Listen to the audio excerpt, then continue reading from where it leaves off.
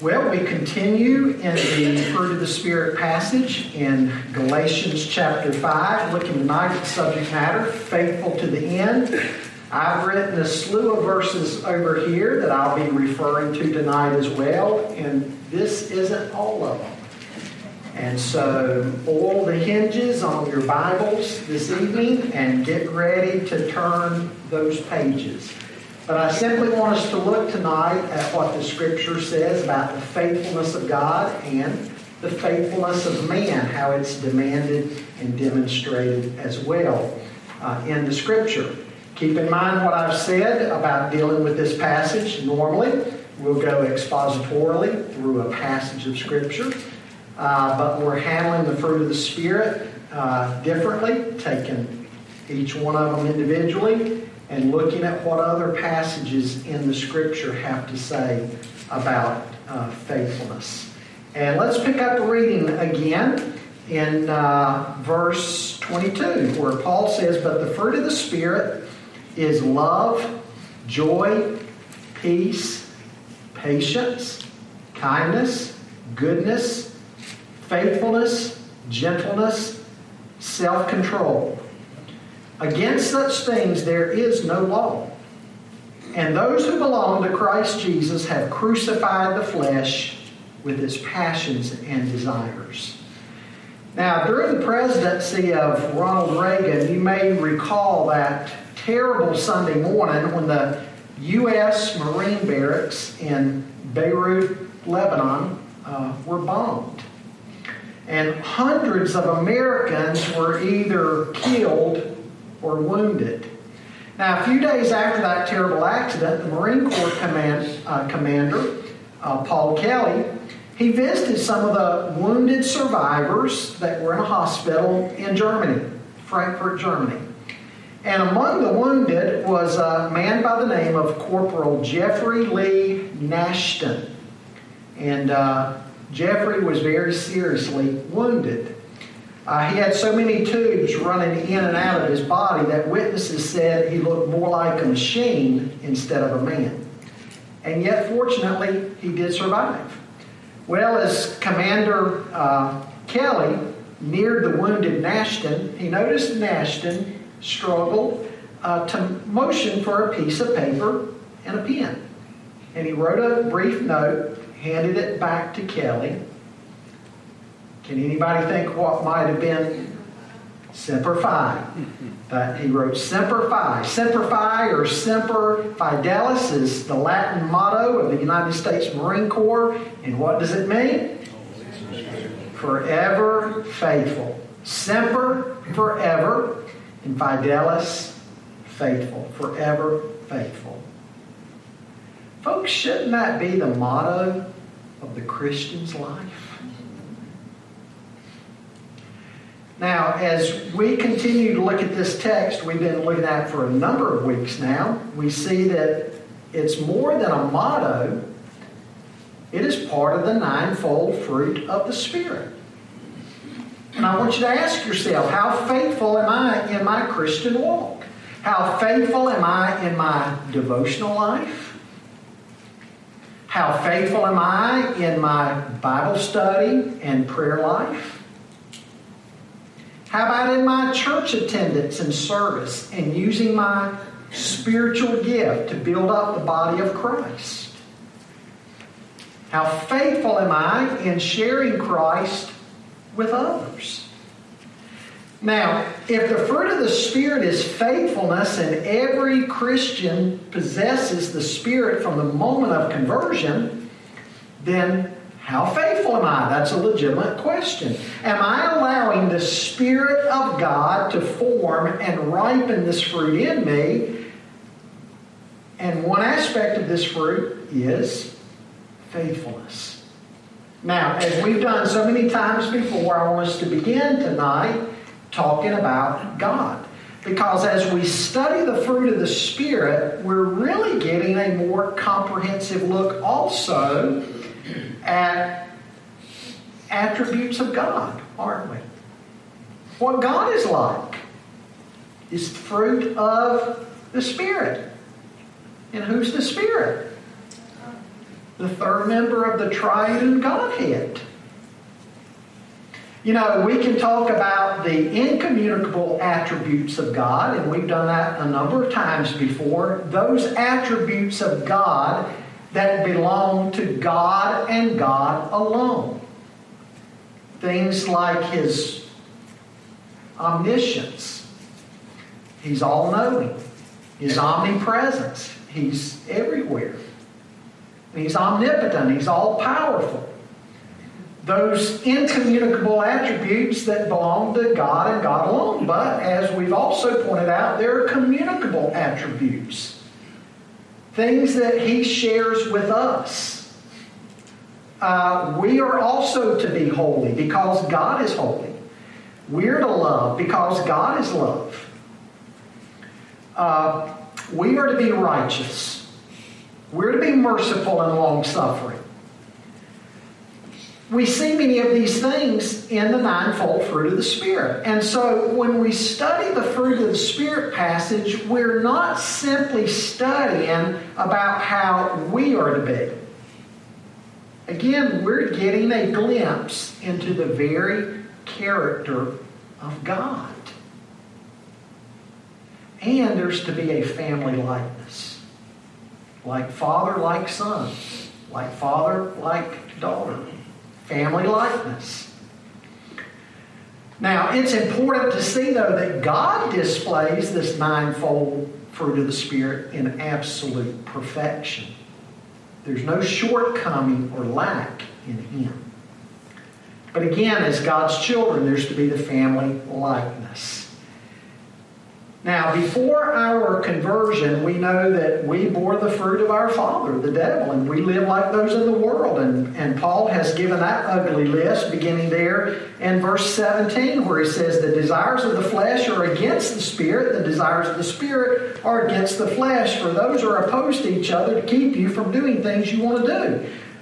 But if you're led by the Spirit, you're not under the law. Now, the works of the flesh are evident. Sexual immorality, impurity, sensuality, idolatry, sorcery, enmity, strife, jealousy, fits of anger, rivalries, dissensions, divisions, envy, drunkenness, orgies, and things like these. I warn you, as I warned you before, that those who do such things will not inherit the kingdom of God. Well, once we may have lived according to some of those vices.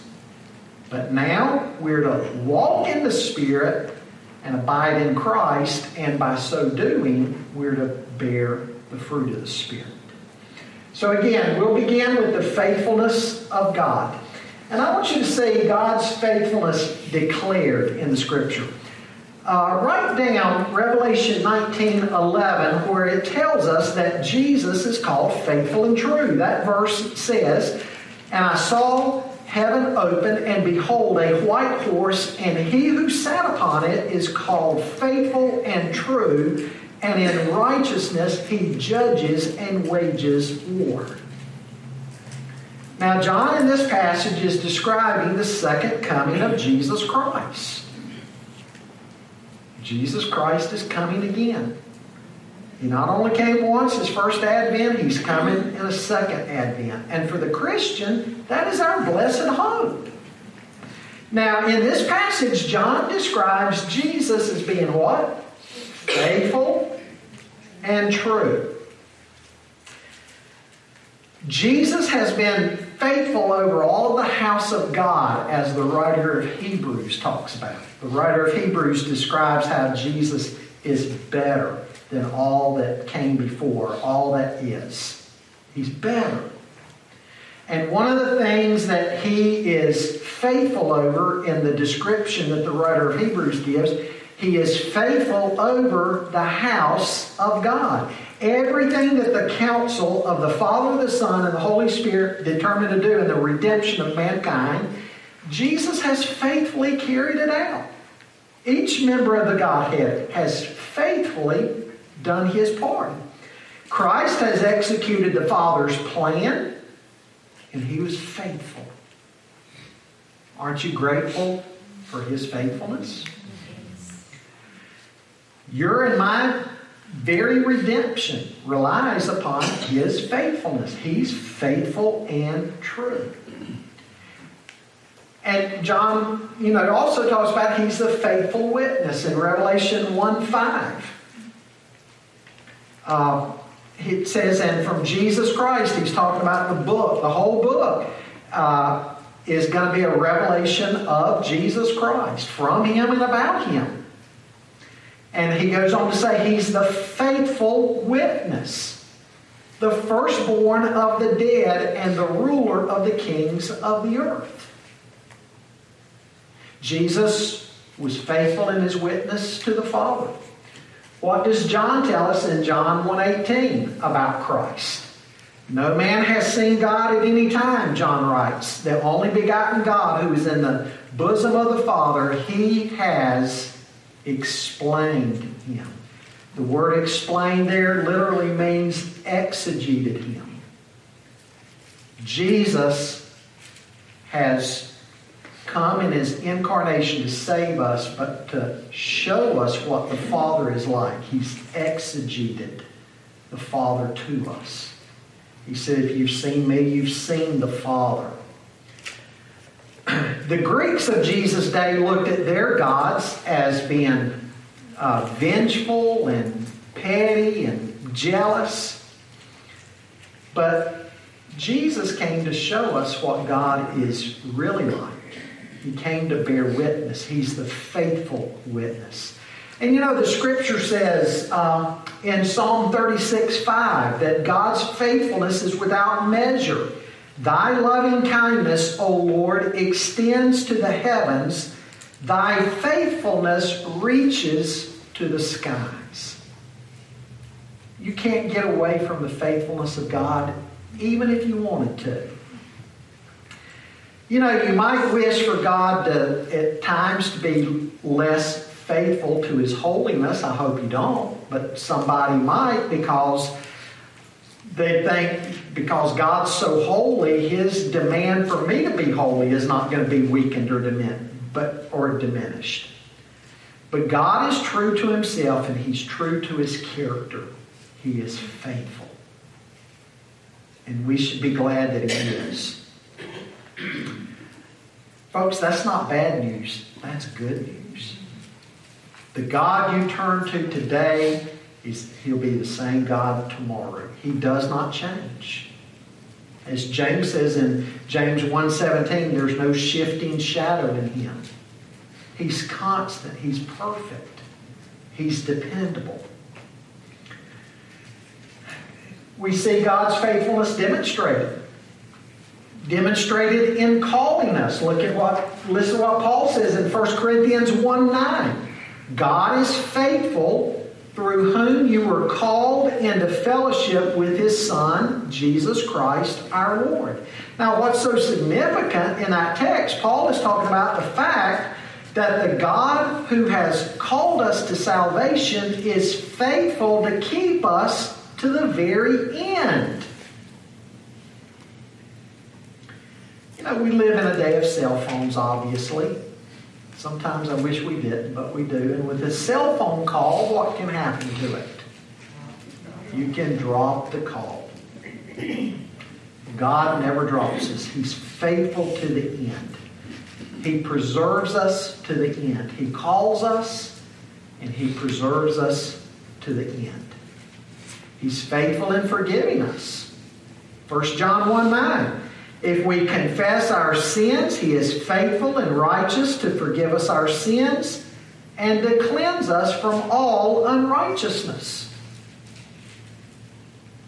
In 1 Corinthians 10:13, we see that He's faithful in guiding us through temptation. I'm glad to see some of you writing. Am I going too fast? Okay. Well, slow me down if you need me to. 1 Corinthians 10:13 says, no temptation has overtaken you, but such as is common to man, and God is faithful, who will not allow you to be tempted beyond what you are able, but with the temptation will provide the way of escape also, that you may be able to endure it. He's faithful in protecting us from the evil one. 2 Thessalonians 3:3. That verse says, "But the Lord is faithful, and He will strengthen and protect you from the evil one."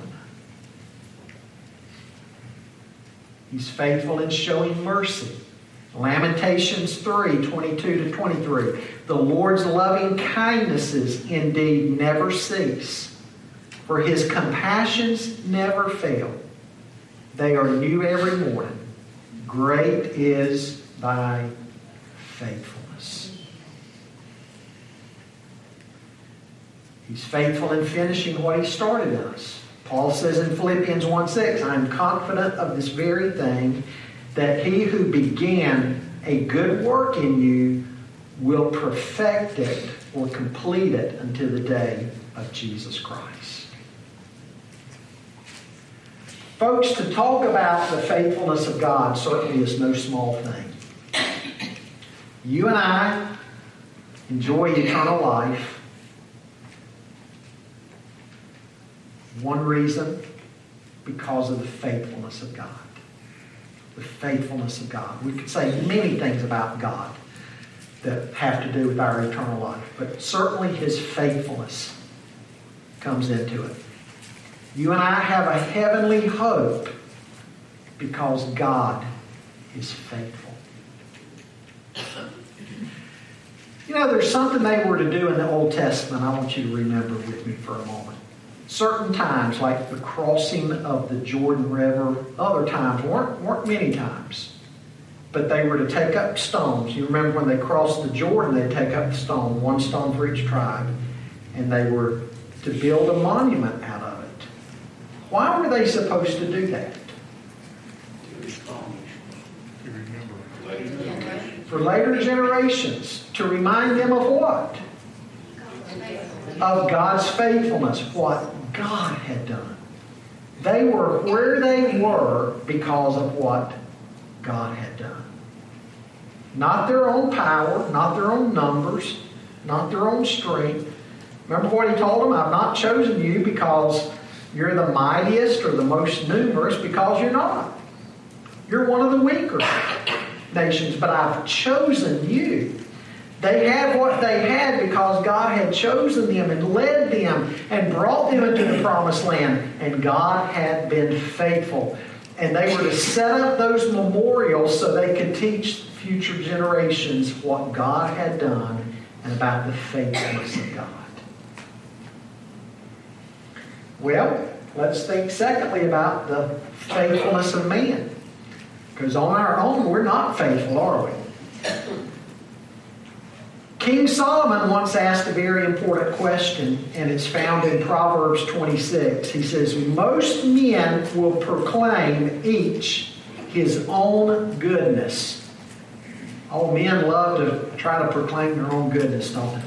But he says, "But who can find a faithful man?" Faithfulness is demanded. Look at, did I write it down? Yes, 1 Corinthians 4, 1-2. Paul says, "Let a man so consider us as servants of Christ and stewards of the mysteries of God. Moreover, it is required in stewards that one be found faithful." The word servant literally referred to an under-rower. What was that? I want you to think of some of the great ships in Paul's day. Down in the galley, there, on each side of the ship, there would be an upper level, lower level, where servants would be rowing. And the very lower ones, the bottom row, they were the under-rowers. They were the most despised of all slaves, the under-rowers. They were the lowest. Folks were under-rowers. And not only under-rowers, that's a tongue tag, really. Paul points out, as such, we are stewards. Everything we have is on loan from God. The Scripture asks in a certain place, what do you have that you did not receive? Now, what's the answer to that? It's obvious. Nothing. Think about it. What good is there in your life? Whatever's in your life. It's not because of you. God gave it to you. You say, I worked for it. Well, who gave you the intelligence and the strength and the health to be able to work for it? God did. And again, one thing is required of a steward. Faithfulness. The word required was a banking term. It referred to calling in a loan. One of these days, the loan of your life itself is going to be called in, and you and I are going to stand before the bema seat of Christ. I heard about the story of a young, devoted missionary in Central America. He had encountered great difficulties and persecution in his attempts to reach the natives of the land. And he wrote a letter to his parents back home, and he said, the work is hard, and I go about on fishing boats all day long. At night, I sleep on piles of hides in the decks. The people here don't seem much interested in the gospel message that I bring. And sometimes the enemy attacks me with discouragement and tries to convince me that it has all been a failure. But I take courage and I press on, for I remember that God doesn't hold me responsible for success, but only for faithfulness. Not everybody in the church can sing. We probably don't want to hear some sing. I mean, they make a joyful noise. Not everybody can teach. Not everybody can lead. Not everybody can administrate. But everybody can be faithful with the gift that they've been given to do. You know, I think of Charles Haddon Spurgeon, the greatest preacher in Baptist circles, probably in modern times. And God was really blessing his ministry there in London. And people by scores were coming to hear him preach. The chapel where Spurgeon preached was packed with people. People were in the halls, in the side rooms. They were anywhere they could find a spot to stand. More than 3,000 packed into that chapel that had a capacity of only 1,500. Well, for a while they rented Exeter Hall for Sunday nights. It was not long before it was too small. And then they moved to the Surrey Music Hall, London's most beautiful building. It would hold 10 to 12,000 people. And on the afternoon of October 19, 1856, the opening night in the hall was held. The place was packed with an additional 10,000 people standing outside in the gardens. Spurgeon said, I'm sure that if I hadn't been willing to preach to 10 people when that's all there were, 10 people years ago as a young boy, then I should never have had the privilege to preach now to these tens of thousands. Faithfulness. Sunday school teachers, whether one person is in your class or whether you've got 40 in your class, do you prepare for that one as you look for the 40, and are you found faithful? I hope so. Well, we see faithfulness demonstrated. Faithfulness is to be demonstrated in our Christian life. I want you to think about that for a moment. Do you apply the same standards of faithfulness to your Christian life and your Christian activities that you expect from other areas? Let me throw out some examples. What if your car starts 3 out of 5 times? Are you going to say the mechanics of it are reliable and faithful? Back in the days when people did get newspapers delivered, what if you're supposed to get it every day, but every Sunday and Tuesday it didn't come? You paid for it, just wasn't coming. Would you call your paper boy faithful? What if your employees, those who are managers, what if your employees in a 5-day work week consistently only came? I'm not talking about having sick time or personal leave time or anything like that. What if in normal work weeks they work 4 out of 5 days? What if the water in your home or the electricity in your home out of a given month only worked 20 days? How about your mortgage company? If you miss a number of payments through the year, they can consider you faithful? Isn't it amazing how we expect in just everyday life and the things we enjoy? What do we expect of others and other things? Faithfulness. Are we willing to live by a standard of faithfulness, though, in what we do in our Christian walk?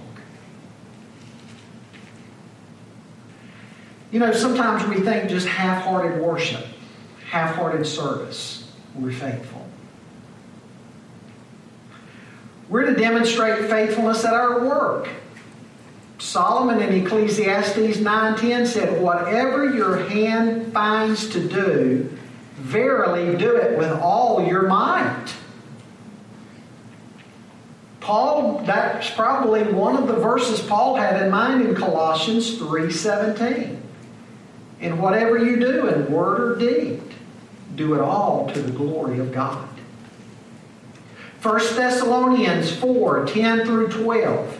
He writes that you also aspire to lead a quiet life, to mind your own business, and to work with your own hands as we commanded you, that you may walk properly toward those who are outside, and that you may lack nothing. He's talking about living a diligent and a faithful and committed life. We're to demonstrate faithfulness in our obedience. John 14:21, Jesus said, "He who has my commandments and keeps them, he it is who loves me." Listen to that verse again. "He who has my commandments and keeps them, he it is who loves me. And he who loves me shall be loved by my Father, and I will love him and will disclose myself to him." Your and my obedience to the commands of God reveals whether or not we really love him or not. And so we're to faithfully obey him in all things. One of the classic passages on this in the Old Testament would surely have to be 1 Samuel 15. If you recall what was going on there, God had told Saul to go and destroy all of the Amalekites. You remember that passage? And what did they end up doing? They ended up with Esther because he wasn't faithful. That's right. That's what they are remember. They saved the king and the best of the livestock, right? And then Samuel comes walking up, and Saul is, "Oh, I've been faithful. I was faithful in what God gave me to do." And Samuel says, "Then what is this bleating of the sheep I hear in my ears?" And then Saul tries to rationalize it away. "Oh, Samuel, you know, I know what I was supposed to do, but the people, we figured that if we ended up saving the livestock, we could sacrifice that to God." Samuel said, "Is that what God asked you to do?" And then that classic statement. You remember what the classic verse is? To obey is better than sacrifice. God demands faithfulness in obedience. Faithfulness. We need to be faithful with our time. Ephesians 5:15-16. I told you I was giving you a lot of verses tonight. "See then that you walk circumspectly, not as fools, but as wise, redeeming the time, because the days are evil." How are we at using our time? Are we faithful in it? good stewards of that? Are we redeeming the time? 1 Peter 4:10 says we're to be faithful in our spiritual gifts. He says, as each one has received a gift, minister it to one another as good stewards of the manifold grace of God. If you're a child of God, you've got at least one spiritual gift. I trust that you know it. And that you're using it to the glory of God to build up the body of Christ. If you don't know what yours is, let us help you. And then get busy using it. Every Christian has a spiritual gift. And Peter says we're to use it faithfully as an expression of the manifold grace of God. We're to be faithful in our worship.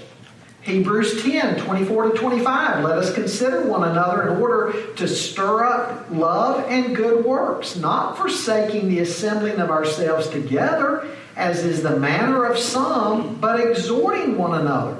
And so much the more as you see the day approaching. The corporate life of the body, being involved, worshiping, praying for one another, serving. We're to be faithful in our finances. Jesus said in Luke 16:11, therefore, if you have not been faithful in the unrighteous mammon, who will commit to your trust the true riches? Now, folks, that's an interesting verse, isn't it? Because it comes at the end of a parable Jesus told about a steward who was not faithful. He got caught in his unfaithfulness with his master's riches, and he had to quickly come up with a plan to make restitution. Now, the master commended the unjust steward for his plan to make restitution. But Jesus' point is that if you're unfaithful with the wealth of this world, then how can God trust you with true kingdom wealth? In Luke 16:10, Jesus said, he who is faithful in what is least is faithful also in much, and he who is unjust in what is least is unjust also in much.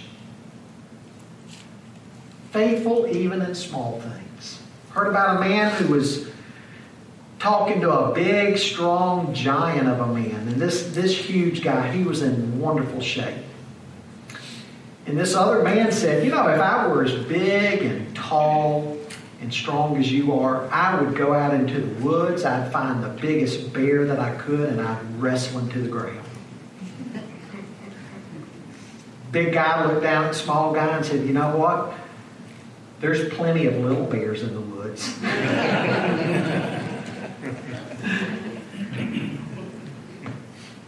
What's wrong with most people is that they can oftentimes think they're too good for the small things, right? Some people say, if I had $1 million, I can just imagine the things I could do for God. Well, what are you doing for God with the $100 in your pocket? You probably do with $1 million what you're doing with 100 or with 1,000. Maybe God hadn't entrusted some people with more because He knows they're not even being faithful with what they've been given. You may not think it's important what you do with small things, but it is. One last reference. The parable of the talents, Matthew 25. A guy was given 5 talents, 1, 2. And talents there is not, riding a unicycle and juggling at the same time. Talent was a sum of money, a unit of money. One given 5, one given 2, one given 1.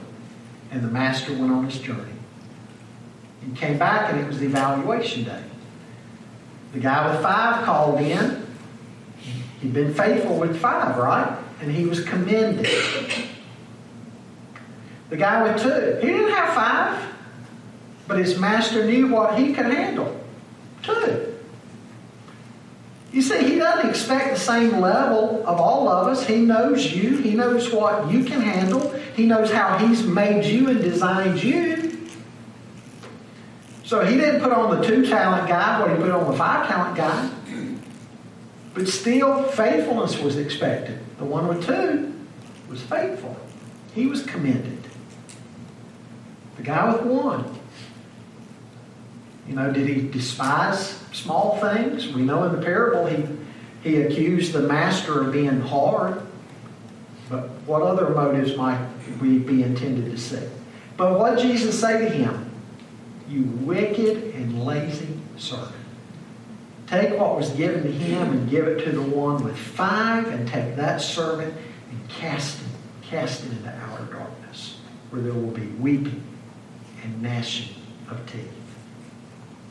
All through the Word of God, we're being told something. Whether it's our finances, whether it's our spiritual gift, whether it's our commitment to God's work in His church, we're told that God is looking for faithfulness. Faithfulness. And folks, your and my faithfulness is never supposed to be based on the faithfulness of others. Your and my faithfulness is based on the goodness and the grace and the faithfulness of God. You see, we judge ourselves by others. By what others among fallen humanity are doing. We're not the standard for one another.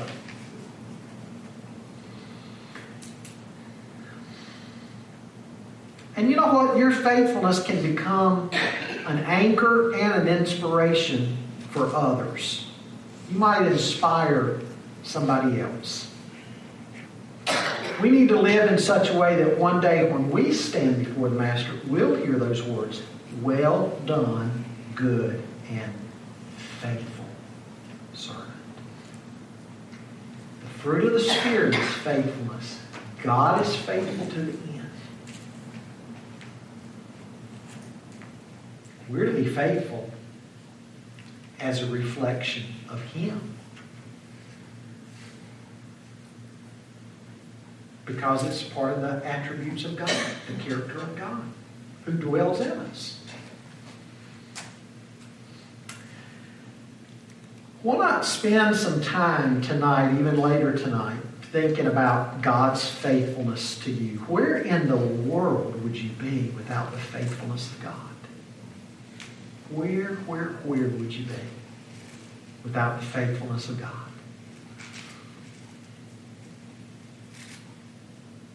Dwell on how God has expressed or shown His faithfulness to you in so many ways.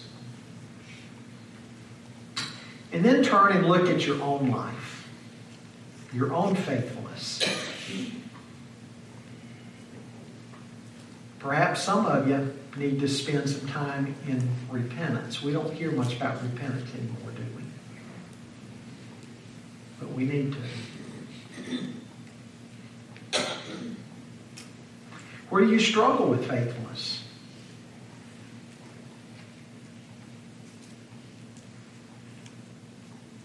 Perhaps this evening later, before you go to bed, there needs to be a fresh surrender, a fresh yielding to God in this area of faithfulness. You want to add anything that I've not covered? Some aspect of it I've not covered that came to your mind earlier. One example I think of is Moses bringing the people out of Egypt, and the people were so unfaithful. Moses was saying to God, you are faithful. If you destroy them, other nations will think you're not capable of bringing them or delivering them. To God was faithful. Moses was bold, wasn't he? Yes. At times. Very bold.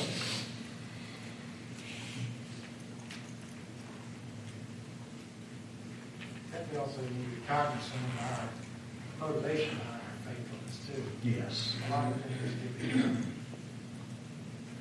religious or habitual, you know. A feather in our cap. Yeah, just going through the motions, as opposed to, you know, when you're, I think about singing in the hymns in the morning over in Sunday worship. I mean, the purpose of it is to prepare our heart for worship, and we need to be focusing on God when we're singing those praises, because even though there's an audience of people out here, you know, the real audience is Him. Amen. And we should be giving it our best in this thing, humbly, you know, because you're singing Singing to the Father. to Yeah. God, you know, and I think it, at least I've put an emphasis on that, say, over the past year, for example, where I haven't been in my life probably up to last month. But I think by doing that, it has really done what it's supposed to be, prepare my heart for worship. And I find that I get more out of the sermons, you know, things like that as well as the music itself. You pay attention to the words, you know.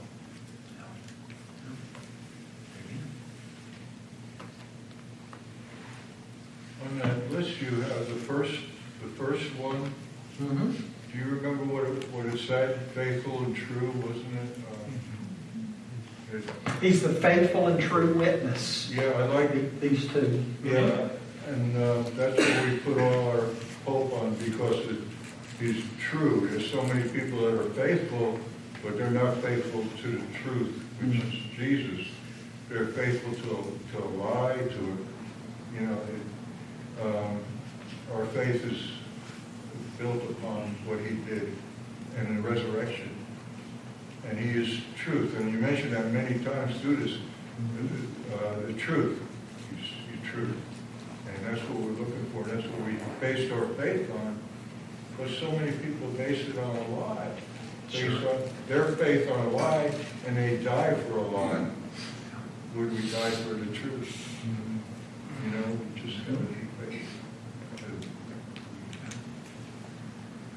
Good point.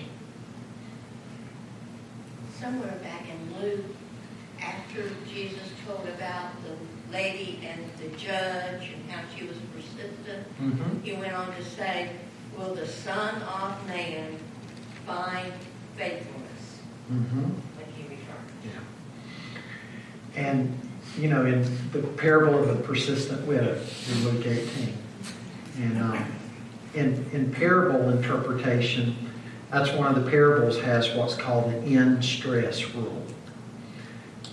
What we'd say the punchline comes at the very end. And he's talking about persistent prayer. How we're to pray persistently. And gave the example of this widow. And like you say, he said, but when the Son of Man comes, will he find faith? In other words, it takes faithfulness to pray persistently.